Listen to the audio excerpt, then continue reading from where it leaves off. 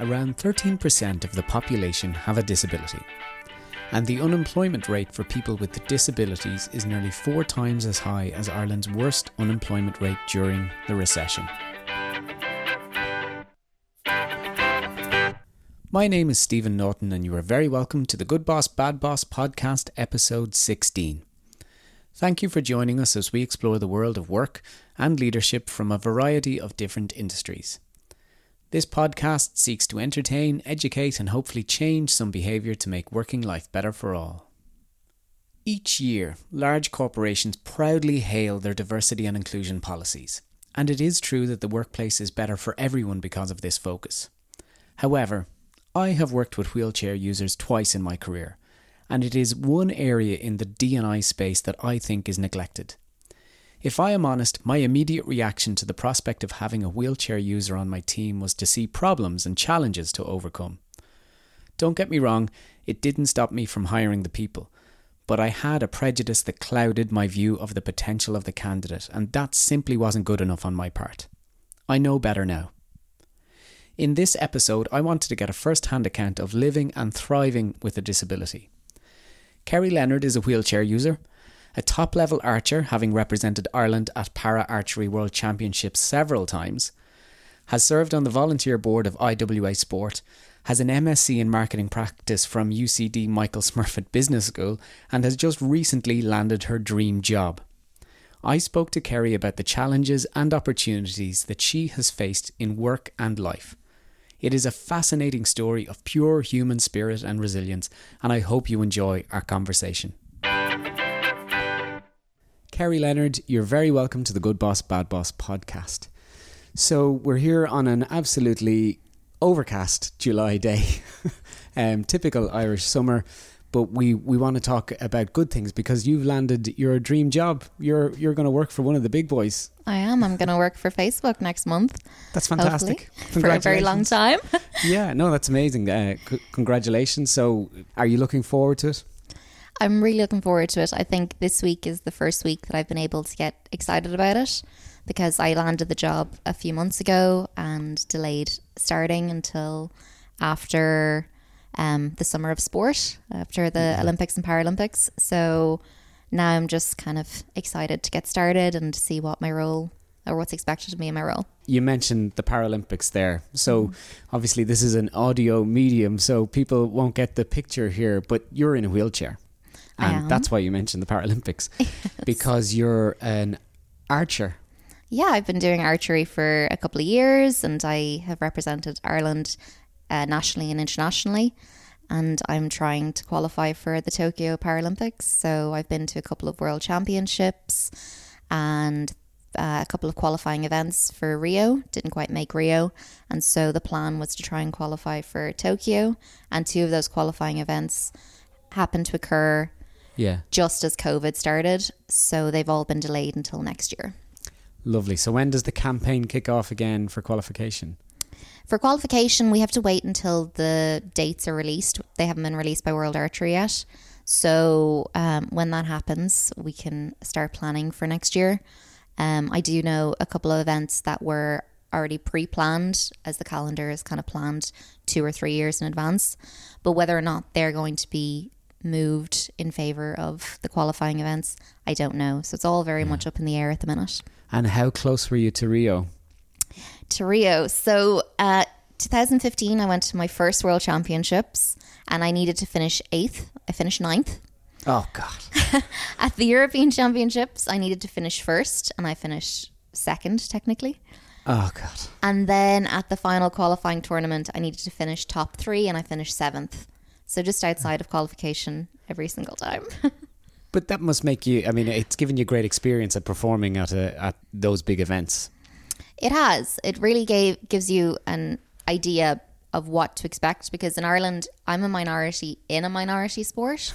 So I'm the only person in a wheelchair on the line shooting, and I compete against able-bodied people at competitions. So it's not until you go to international competition where you actually get to see other people with disabilities. And in that, I often heard people saying how strange it is being around a large group of people with disabilities, kind of friends of mine who used to do tour guides and that kind of thing, and I used to laugh at them because they knew me. But when I went to my first international competition, which was years previous, I really got that feeling because it was the first time I'd seen 50 or 60 people either in chairs or with amputations, and it really was very, not uncomfortable, very disconcerting for me. And then I had to tell myself that I was buying into what they bought into. So after you get over that initial shock, when you're somebody, I grew up on a farm, very isolated in Meath. So once you realise that this is that experience, then you get over it and you start having those conversations and normalising the whole thing and seeing what other people go through, which is very similar to yourself. Well, we're all afraid of humans now after lockdown. I mean, none of us can handle a crowd of more than 20 people. So the pressure to perform at something like archery must be huge. I mean, you're on your own. I mean, you have a coach when you're practicing and that kind of thing. Is your coach with you at competition as well? My coach used to come with me to competitions, my actual coach, and he has competed at 2 Olympic Games. Wow. But they happened to be Moscow and Seoul. So he got to a point where we both agreed the coaching work takes place at home. Yeah. And anything beyond that is psychological. So going to competitions and traveling for competitions, you're just putting that work in place and you have to focus on your job at hand. So you don't need the coach there necessarily. So I have an additional team manager / coach that comes with me to competitions. How much is skill and practice versus the mind game in archery? What's a percentage split? So once you get to a point where you know your form and you've plateaued potentially on your form, because you just have to repeat that over and over again. Consistency is key in archery. Yeah. Once you get to that point, 70% of it is psychological. So it's all, as far as I'm concerned, it's all in the head. If I wake up in the morning and I feel a twinge in a muscle, I have to get beyond that. Yeah. So I do a lot of breathing techniques and visualization and work with a psychologist. And I find that's way more effective than somebody standing on the line and telling me the mechanics of what I'm doing. It doesn't help because it just consolidates this negative feeling in your head.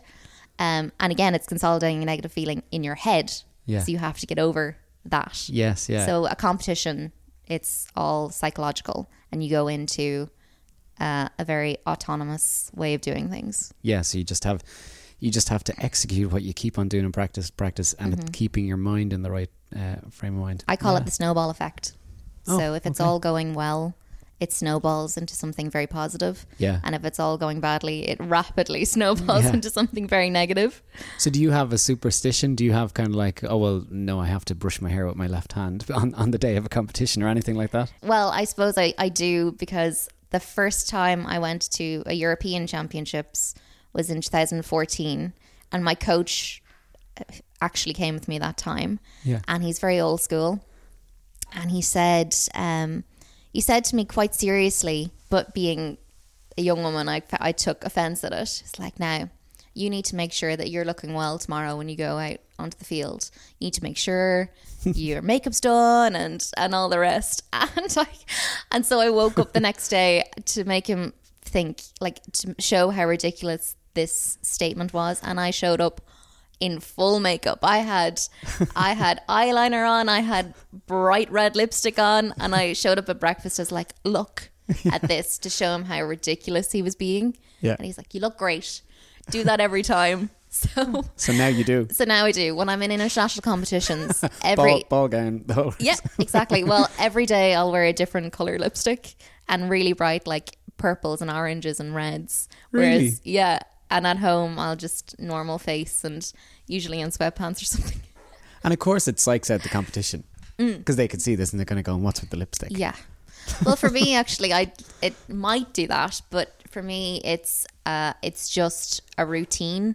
So it actually takes my mind off. Yes, yeah. Off what's about to come. So in the morning time, I'm focused on doing my makeup and etc.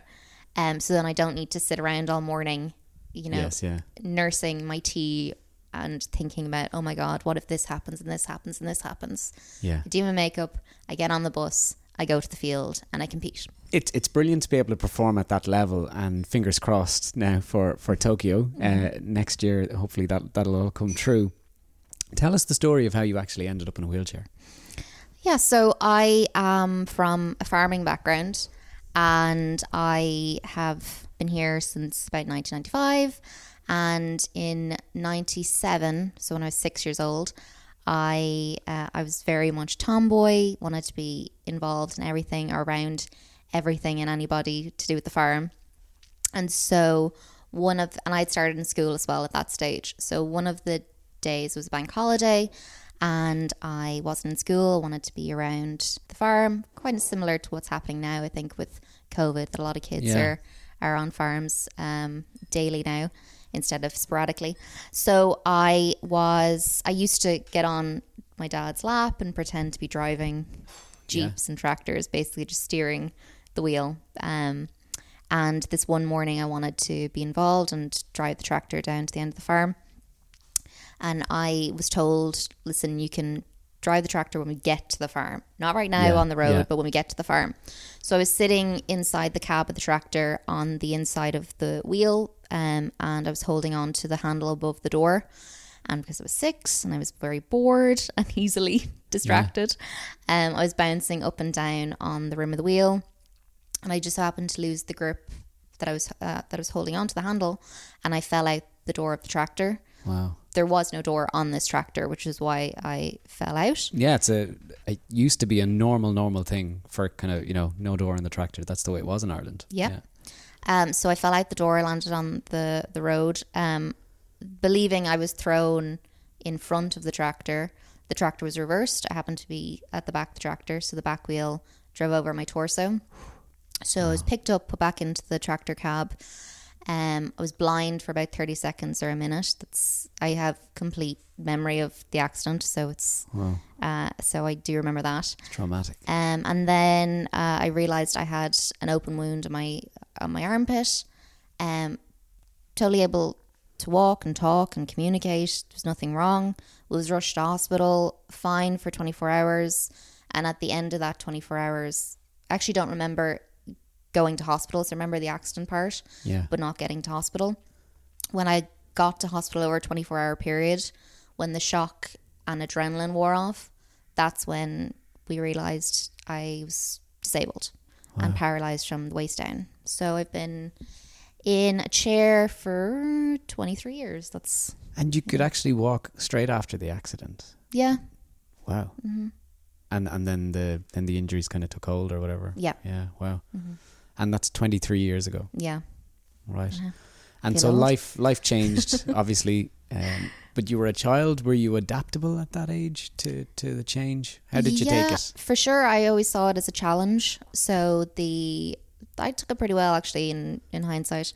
So the physios and the OTs would give me tasks to complete, and it's something I loved. So I would do it and be like, okay, what's the next thing? It was a game. It's like, right, what's the next thing? What's the next thing? What's the next thing?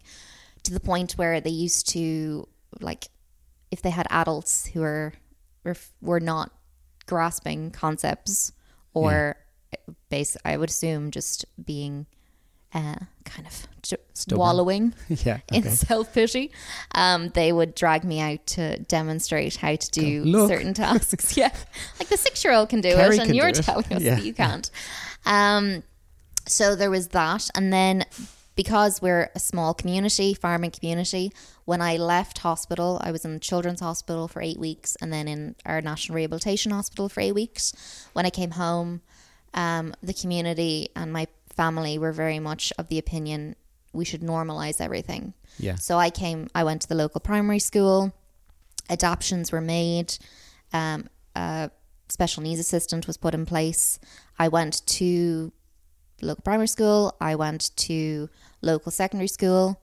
And then which is not an uncommon thing for kids, but I was bullied in primary school. Kids are cruel. Surprise, you realize this when you're older. So that affected me. So when I went to secondary school, I went to the local secondary school, but not the same one that everyone else went to. Went to the opposing one. You wanted a new start? Yes. And then I had initially wanted to go to boarding school in my head, I was like, I don't want any part of this. Yeah. So I wanted to go to boarding school. There was nowhere suitable. But in a certain time period, one of the boarding schools in Ireland had adapted and made certain changes. And so I then chose to go to that boarding school.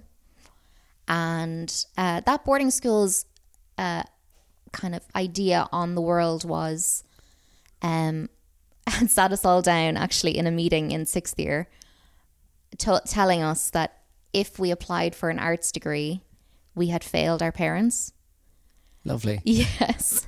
So every single... That was a good pep talk. It was great. So every single person in 6th year, except me, because of accessibility issues, applied for a course in Trinity. Whether they wanted to go to Trinity or not, they applied for a course in Trinity. There was a prestige issue in the school. This is a very complicated story. I had an very operation. Interesting though. It's look, I always say what happens in the teenage years influences everything, and look, it's there, it's fresh. When I was 16, it was about 10 years after the accident, I needed to have an operation to correct scoliosis. Right, yeah. So I had a back operation and it was affecting me. Was that just a consequence of sitting in the chair? Yeah. So it's a consequence of it's like a tree. So, you brace a tree, you strap it so that it grows straight. Yeah.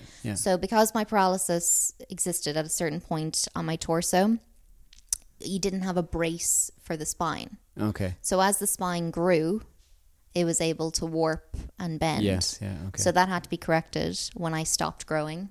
Okay. And my back was fused. Right, okay. So I did that when I was 16 at the end of transition year, and then went into a very intense exam period. And so my stress brought out pain in my back. So I wasn't able to prepare fully for my final exams, my Leaving Cert exams. So I was not happy with the results, and I would not accept those results. So I repeated my Leaving Cert in the local secondary school. So the 6-year-old that likes a challenge wasn't happy with the result, went back and did it again. Basically. So you can see a thread running here, just can't we? a slight thread. So then when I got the results of that, they had altered the acceptance criteria into university. So up to that point, whatever points you got in the exams, you took the course you're given. It was a blanket for everybody in Ireland.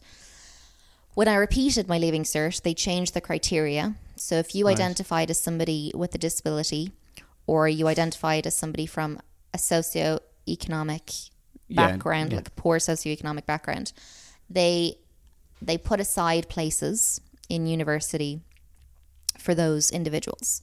Yeah. So about 10% of the courses were put aside. So when I redid my exams and got my results, I could pick any course in Ireland, regardless of the points, and I could get into that course. So I did I got my results, and I had applied for a pie in the sky course, a lot higher than the points I'd gotten. Yeah. And got into that course. Mad. What was that course? Film and broadcasting with French. Oh, with French. With French. You didn't want to just be a filmmaker, you wanted to be a French filmmaker. I did. I wanted to do something that would bring me joy after going through secondary school.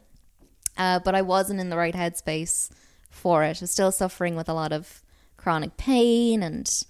Can I ask, did the bullying stop in secondary school? Yes, it did. Yeah. So I had a bit of a hangover from that. I'd say. So I went into secondary school and I felt like I needed to trust much narrower group of people. And then just the way that things evolve and we move away from each other, I found myself isolated again, and then I felt this was like conclusive evidence that, oh, it's you. Yeah. So when I went to the boarding school, I was like, right, I'm going to treat this as a glass bowl. Yeah. This is me in a fishbowl. As soon as I get out of here, I can go and do my own thing. Yeah. But for now, yeah. I'm just going to stay in my lane and I'm going to get through it. Yeah. And so I had the operation when I was 16. And then for my 17th birthday, I don't know where it came from, because I certainly didn't warrant getting it. But everyone in my year who were boarders threw me a birthday party. Ah, cool. Yeah. So in my head, I went, I'm pushing all these people away. Yeah. And yet they still want to create a relationship with me. So at that point, I realized, which is very profound at that point, that I should be myself. Yeah. And people will come to me. Yes. As opposed to pushing people away. Yeah. And being miserable. I'd rather be myself and be happy and let people come into my life than push people away, be miserable and not have anybody. Protection mechanisms, you know. This is true. But you probably had more to deal with than most, you know. Most people, everybody's unique and everybody's different, you know. It's kind of one of those things. But we're all the same too. But you probably had an accelerated and a much more exaggerated version of that, you know, because of the difference in primary school, you know, that probably came to you a lot earlier in terms of a maturity thing, perhaps. But it's a lot to go through. It must have been quite a moment when there was a birthday party at 17, you know. No, it definitely was. And I felt this weird sort of combination of guilt and happiness, because you're pushing people away and you're like, okay, fine. So although I didn't stay friends with people from school, still acquaintances and all the rest, but it definitely led me to form great friendships, because from day one of meeting somebody, I'm 100% myself. This is what you get. Yeah, basically. And I'm difficult. I'm not easy. So if you stick around, we'll be great friends for a very long time. But it's kind of, it's an interesting thing when you have to, like, being yourself is hard. Like, opening yourself up and saying, take me as I am, is a difficult thing. And it's something that kids haven't grasped. And friends of mine are only just grasping now as they come into their 30s. So I'm very happy that I realized that at a much younger age. Like people say, I need to find myself, and it kind of is. It's true in some ways, but you're there all along. Is the whole thing? It's the whole Dorothy. You just you could just click your heels. But you know, when we're kids, we're moving away from our parents in terms of independence, and then when we get to teenage years, we're moving, you know, mostly towards, or we value the opinion of our peers more than anything else. And like, everybody has to go through that, and people deal with it in a myriad of different ways, but everybody does go through that. But ultimately, you will end up having to be yourself. You will end up having to be that. But for some people, it takes, you know, much longer. I mean, they don't kick into that till they're 50, 60, whatever. Yeah. And maybe some people don't ever get there. About the whole, actually, well, who are you and what makes you unique and what are you going to do with that? You know, and that's probably brings us back, you know what I mean, to life gave you a lemon, you know what I mean, and next thing you're kind of talking about going to the Paralympics, and you're kind of going, okay, that's lemonade. Yeah. You know, that's absolutely brilliant. When it came to the world of work, then you went to college. I did. So I did a year in DIT at that course. Yeah. And then quickly realised I wasn't in the headspace for it. You are not a French filmmaker. I'm not, no, unfortunately. So I left that after a year, and then I decided to go and do my undergrad in equine business. Graduated in 2015. And then, so when I left the film and broadcasting course, I was a little bit spirally again. And I had done archery when I was young and Yeah. given it up.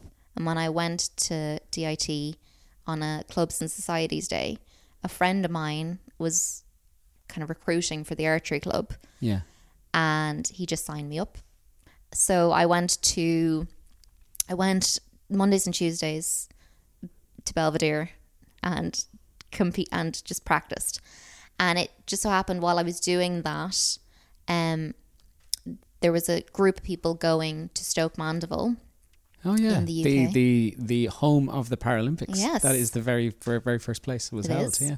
And they saw that I was doing a lot more competing and wanted me to go. And I said, yeah, sure, I'll go with you guys. Wow. So a month before London, they had the Stoke Mandeville Invitational. Cool. So went to that. But in the meantime, I had gotten a job at the London Olympics and Paralympics. So when I finished up in Stoke Mandeville, Brilliant. I got on a train and went to London Yes. and Amazing. started working in the Excel Centre for Brilliant. the Olympics and Paralympics before I started in Maynooth to do equine business. Wow. And then joined the Maynooth Archery Club. And when I finished, I went to the World Championships in Germany in 2015 Excellent. for Paralympic qualification, where I finished 9th. That brings you into the next phase. You went into the working world. What was that like as a wheelchair user? Do you think there was a difference in how you had to approach getting a job versus somebody else? There's a few differences. So I've noticed, I talk about this a bit with different individuals, and people with disabilities often think I'm not getting a job because of my disability, and Yeah. it affects Yeah. the confidence, and they don't go and just keep beating on the door. And you have to remind people that everybody is in this situation. So people place a lot of blame, personal blame, on the fact that I didn't get the job because they saw my wheelchair and I didn't get the job. Whereas it is a confidence thing and a persistence thing. You have to continue to ask and ask and ask and ask. For me, I found a lot of things that I wanted, industries I wanted to get into, especially after doing the equine business undergrad. You'd go and you'd apply for a job you really wanted, and the building wasn't accessible. So I've done a few interviews in buildings that were definitely not accessible and been offered jobs. Right. Okay. And buildings that were mildly inaccessible that just needed a bag of concrete to build A ramp. A ramp. Yeah. and just kind of flat out would reject me, but made the error of telling me that I was perfect for the job in the interview. That's frustrating. And then going, right, okay, I'm going to lay out that I need to say I'm in a wheelchair to let them Yes. reject one way or the other. But you were at the CV stage? yes, You were kind of going, by the way? I need to flag this here. Yeah. And then send the CV off to a friend of mine who's a recruiter, and instantly would ring me going, take it off now. You can't do that. You're deselecting yourself there. Yes. You're not supposed to be getting deselected at all. Mm-hmm. When you went for interviews and they didn't know you were in a wheelchair beforehand, did you get different reception, or did you ever feel a kind of oh, she's in a wheelchair? No, I found I would get a lot more admiration and a lot more positivity if I cool. didn't. So if I showed up and they went, oh, she got here and she's in a chair. That's pretty Right. impressive. She's pretty capable too. Oh, Yeah. better offer her a job. Yeah. Because that's happened twice with roles in the UK. For the Olympics job, I did a couple of interviews on the phone. Actually, they had a policy.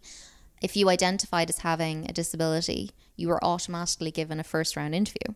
Okay, yeah. So I did the first round interview on the phone, did a second round interview, and they went, okay, so we're getting on to the third round. You can do it on Skype or you can do it in person. Yeah. And I was like, well, you know what, I'm not working right now. I'll fly over. Take a trip. It's easy. Flew in that morning. Aer Lingus nearly had me late. Got the train from Heathrow down to Excel.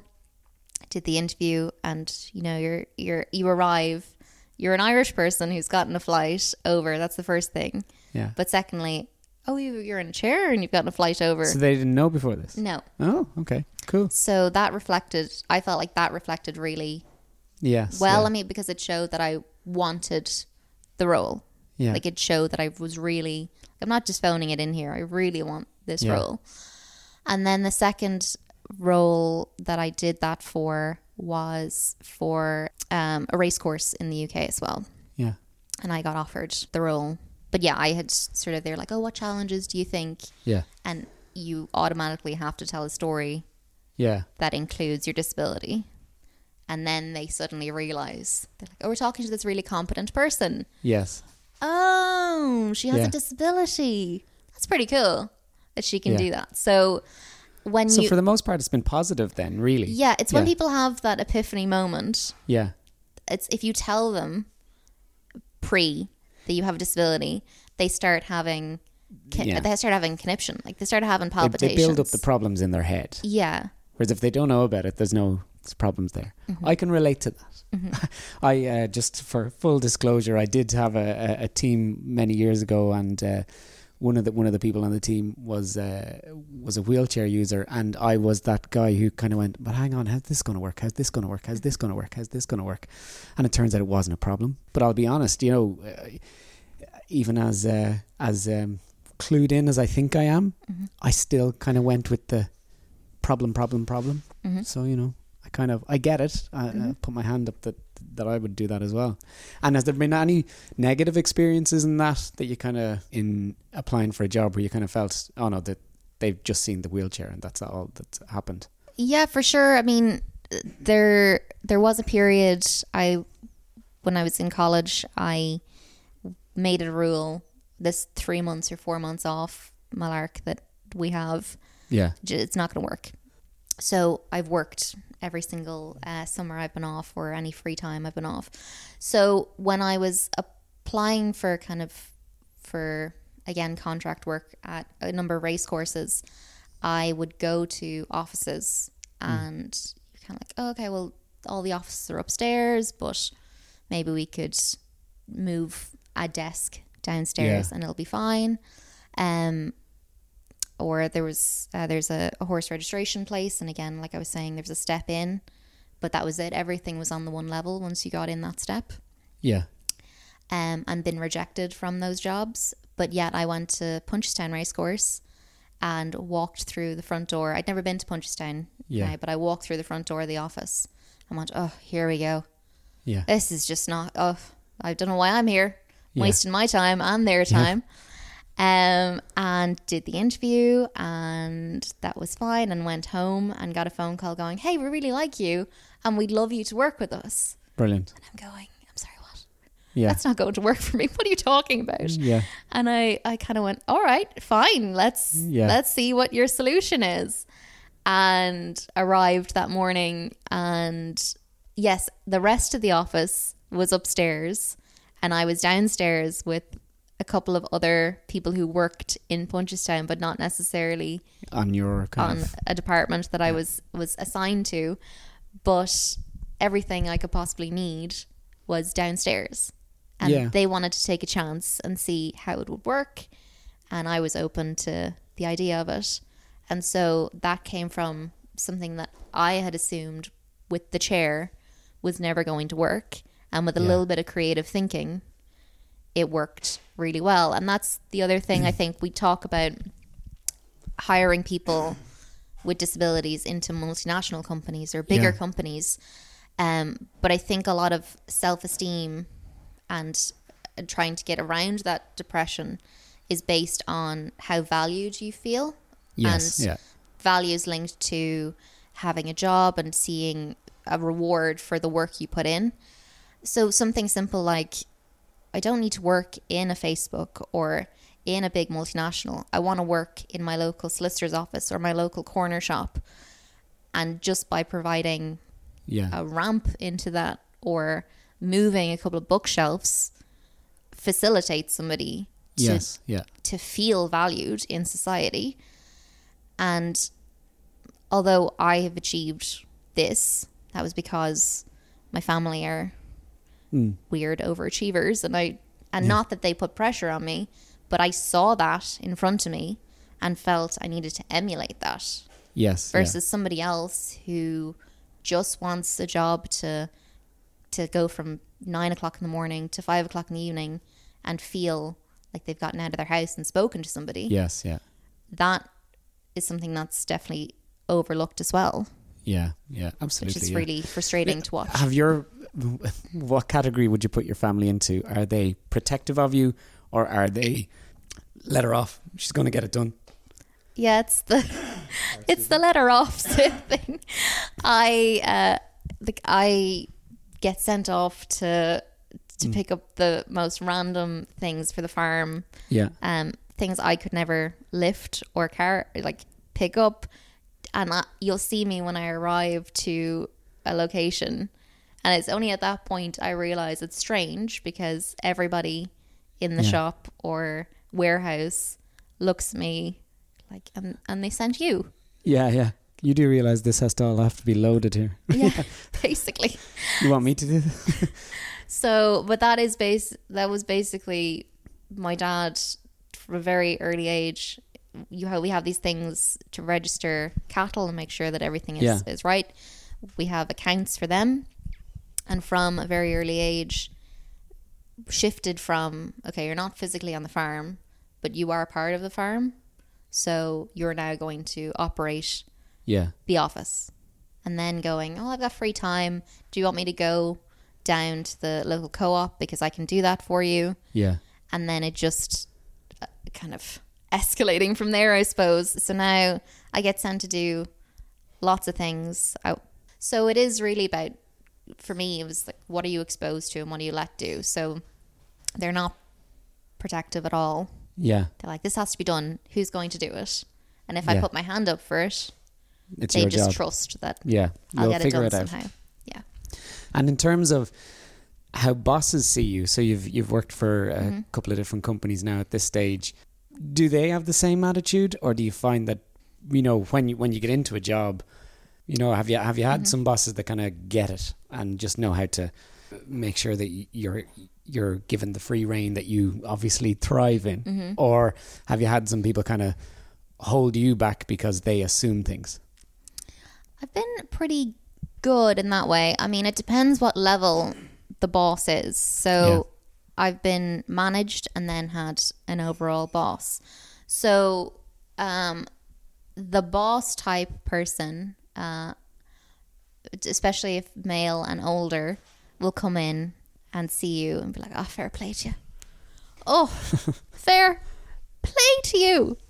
And you're kind of like, thank you. I don't know whether you're saying this to me because I'm a young female or I happen to be a young female in a wheelchair. It's patronizing either way. I don't like it. But thank you very much. Don't fire me. But then the manager getting it. So for me, I've been lucky where I've had very laid back managers. So they're not micromanagers. They're like, we're doing this and here's your job for the day. Come back to me if you have any issue. And been very happy to work that way. I've had one person who tried to work in that way, but that wasn't inherently who they were for them. No, they knew that was the way to work, but inherently weren't able to do it. So they micromanaged a good bit, which didn't affect me personally. It affected the whole team. So it wasn't based on the fact that I was in a chair. When I was with a multinational before, I found that I found there wasn't a progression in it. I was stuck. I wasn't challenged. And the rest of the people around me were very laid back and relaxed, and we're just trying to get from A to B. And it annoyed me a lot.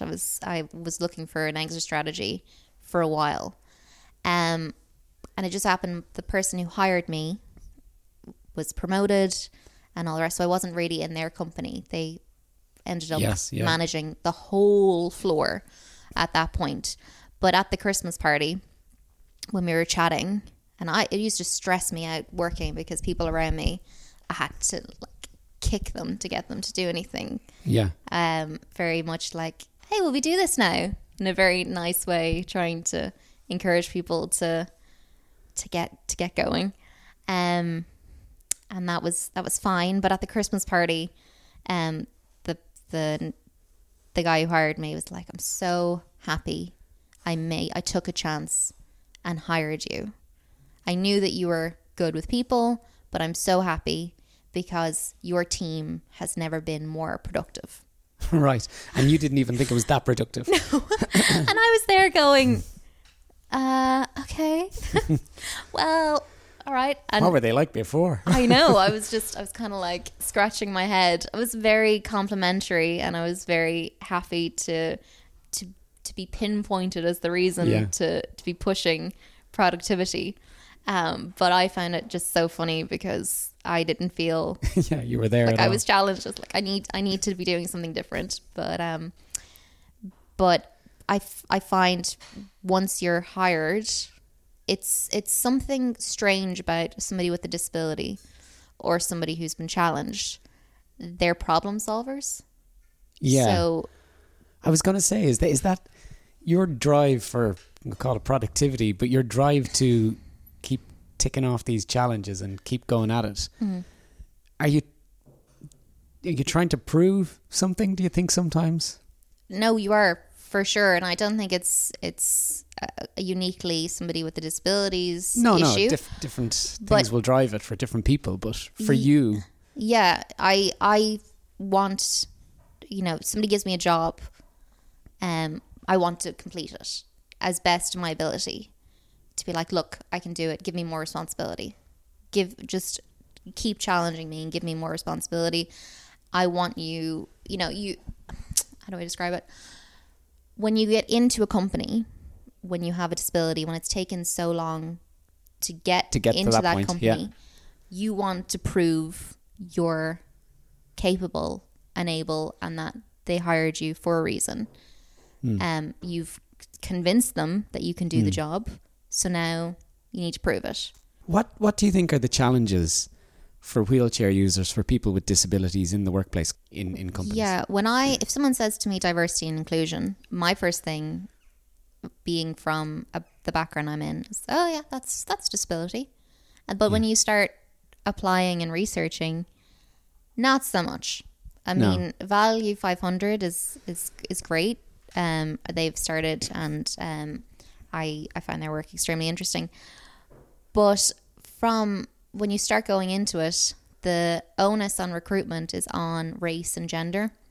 Yeah. Which, when I was doing my exit interview from the multinational I was discussing earlier, the senior VP asked to have a meeting with me to ask me about diversity, and I made it very clear that their focus is not inclusive enough because they're not including disability in that. While I was doing my master's, I was looking for roles, and I went to another techie multinational to look for a kind of, to have a conversation about possibly getting a job there. Yeah. It was a wider conversation because they had asked me to come in and have a conversation about diversity and inclusion and what they could do to be better. Yeah. Which I've had a few of those conversations with people. But in order to prep for that meeting, I did research on their own company and on their own website and went to the diversity page. And at the top of the web page, there was a photograph of somebody I know who works for them, who's in a wheelchair. Yeah. So that's the top of the diversity page. And then I read through the material so that I could comment on the language they were using and everything else. And throughout the entire article or the entire web page, there is not one mention of disability on it. So you have a picture of somebody in a wheelchair and you don't mention disability in your diversity and inclusion webpage, which just... And so it was all based on race, gender. Mm-hmm. Yeah. And what can companies do? So apart from mentioning it on a webpage, which is, nice, but doesn't do anything. Yeah. What can they actually do on the ground, do you think, to make a difference, to be more welcoming? Because you said it yourself, like you deselected yourself in some ways from things going, that'll never work. Yeah. So to me, the challenge is actually a company, if they truly believe in diversity and inclusion and radically including everybody, they have to make it welcoming so that you don't deselect yourself. Because that's the big failure on the company's part, if you're deselecting because of how it looks. Yeah. Is that a good take? Or? No, that's a fair statement. I think the mindset has to change on both parties. Yeah. So I had to change my mindset. I finished up in education, doing my master's in August, and I needed to reiterate to myself, if you feel this role is for you, apply for it. You have to apply for it. You have to throw as much muck at the wall and hope it sticks. And you can't start creating an issue in your head. From a company's point of view, the application process has to be more accessible. Right. So I think, again, there is a confidence issue, and just reducing the scariness of applying for a role. So companies have started to recruit people with physical disabilities or any kind of disabilities. There's recruitment drives happening for that. Yeah. But how do you get people to apply? And I do go back to what London 2012 did. 2012, yeah. In that they had a huge push for diversity and inclusion, and they included on the application form, if you want to apply for this role and you have a disability, you will have a first round interview. Now, you need to sell yourself. Yeah. That is the same for any applicant. But knowing that you will be welcomed into a company is extremely important. Somebody might say, well, that's not fair. They're going to get a first round interview. But we're talking about a tiny percentage of people that are going to be applying here. And all we're doing is kind of, as you say, making it feel welcome. It's that, look, we'll sit down and talk to you. I mean, it's an hour of a conversation. It's not exactly like they're giving you $500,000. You know what I mean? They're giving you an hour of their time. Yeah. So it's not a big deal, actually, to when you think about it, because it's, you know, if you get 100 applicants, how many of them will have a disability? You know, it's probably less than 5, maybe. And all you're saying is, look, we'll give you an interview. Is there mistakes that companies make when on the onboarding process? You know, when they're actually bringing somebody with a disability on board, is there mistakes made at that point as well in the process? Do they trip themselves up at that point, or is it all just, oh well, no, I'm just a worker now and I get treated in the same process? I wouldn't say trip up necessarily. I will say what I've experienced as being that you can call a token person with a physical disability is you're now facility's best friend. Okay. So facilities come to you and they say, right, we're gonna make sure everything is accessible for you. Yeah. Great. Thanks very much. So I can get into the building, I can sit at my desk, I can do all those good things. And then, oh, by the way, do you mind if we pick your brain about this? And so now you are the person on site who is the architectural expert. Yeah. I didn't study architecture. Yeah. But yet everybody comes to me and they're like, so we have this happening. Yeah. We need your take on it. Right. You become a bit of an expert. Yeah. SME in accessibility. Basically. And then you're trying to explain to people, okay, so this is going to work for me, the person who had their disability or who has had their disability for 23 years and has adapted to the world around them. Yeah. I am not reflective of somebody who's only just found themselves in a chair. I'm not reflective of somebody who's deaf. I'm not reflective of someone who's blind. I'm not reflective of somebody who has an amputation. So you can't just take my feedback. It's great that you are, but you can't just take it and then kind of brush your hands against one another and say, we're diverse. We're accessible. We're this. We had a consultation with Kerry, so it's all good. Do you expect everything to be accessible? No, I definitely don't. If I am the first person who shows up, if I'm the first person who shows up and your building is 30 years old, I am very lenient and very accommodating. And I go, you know what? I'm more than happy to wait for this to be done. If you need me to work from home, I can do that. If you want just this section done, and I can't access the other parts of the building, but you have plans for that. Yeah, that is absolutely fine by me. The other one is, have you ever felt like you being in a wheelchair has stopped other people doing things? If you know what I mean, because they go, oh, we can't do that because Kerry's with us. Usually what happens in good teams is that the person organising the night out will come over and say, hey, listen, we're thinking of doing this. Yeah. What do you think about that? Yeah. And you say, okay, yeah, no, that's great. I'll be able to do that section. Yeah. Or that section. Or I'll come along and do this and this and this. Or they want the whole day to include everybody.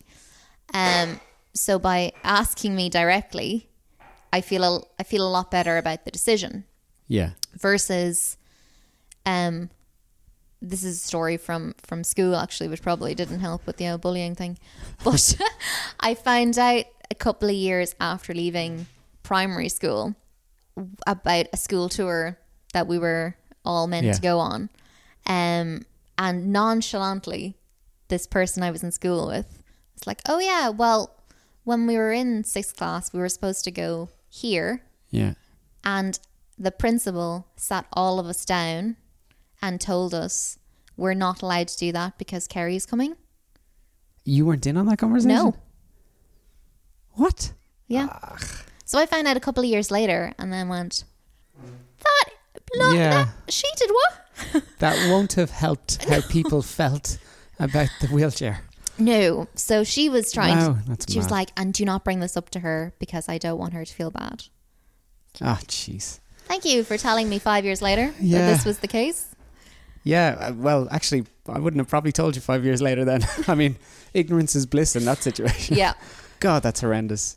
I suppose I always think people are diverse. When we talk about diversity and inclusion, there's so many things that can make you different. Everybody is different, and radical inclusion means including everybody's opinions, everybody's way of doing things, everybody's little nuances of how they are. And it's not so much accommodating them, it's kind of like forming a team around, you know, the strengths that are in that team anyway. Mm-hmm. Because I don't like the word accommodating. Accommodating sounds like settling. Mm-hmm. You know, radical inclusion just means everybody's got strength. Mm-hmm. And what are we going to do with that strength?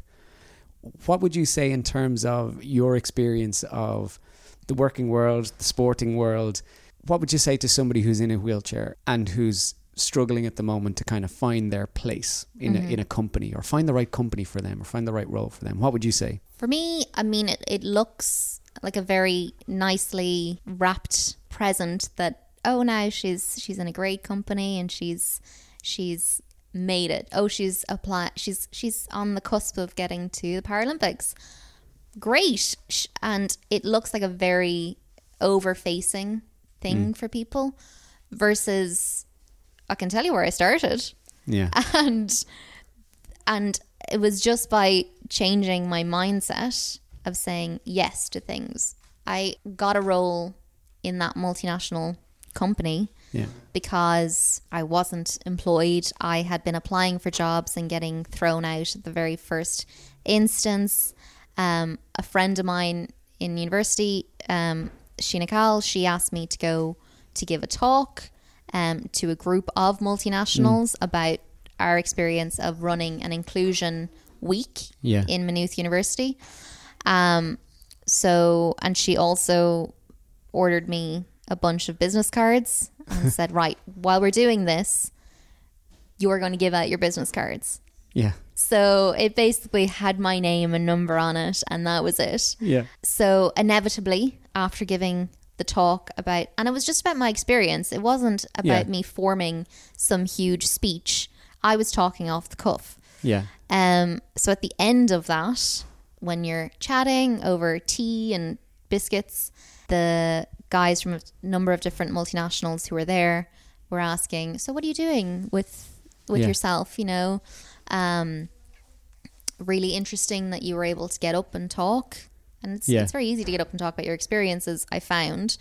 It's easier as you go along. I said, I'm not doing anything, by the way. But if anything comes up in your company, give me a call. And here's... hand the card over. It was just that. It was like, here you go. That happened. And I got a phone call a couple of days later asking me if I wanted to interview. And I just said yes. That was it. Yes. Yeah. There was no, okay, so it's going to be 2 hours from where you're from and you're going to have to relocate. It's like, well, we'll deal with that after I get the job. Like, I've had no job prospects for 4 to 6 months. This is the first nibble on the hook. I'm just going to say yes. And if it works out, it works out. And if it doesn't work out, it doesn't work out. So taking the opportunity, so that breaking that down, you got an opportunity to do a talk, you took that opportunity. Then you maximize that opportunity by printing out the business cards and by, you know, networking, which is always massively important for the job hunt for anybody. Yeah.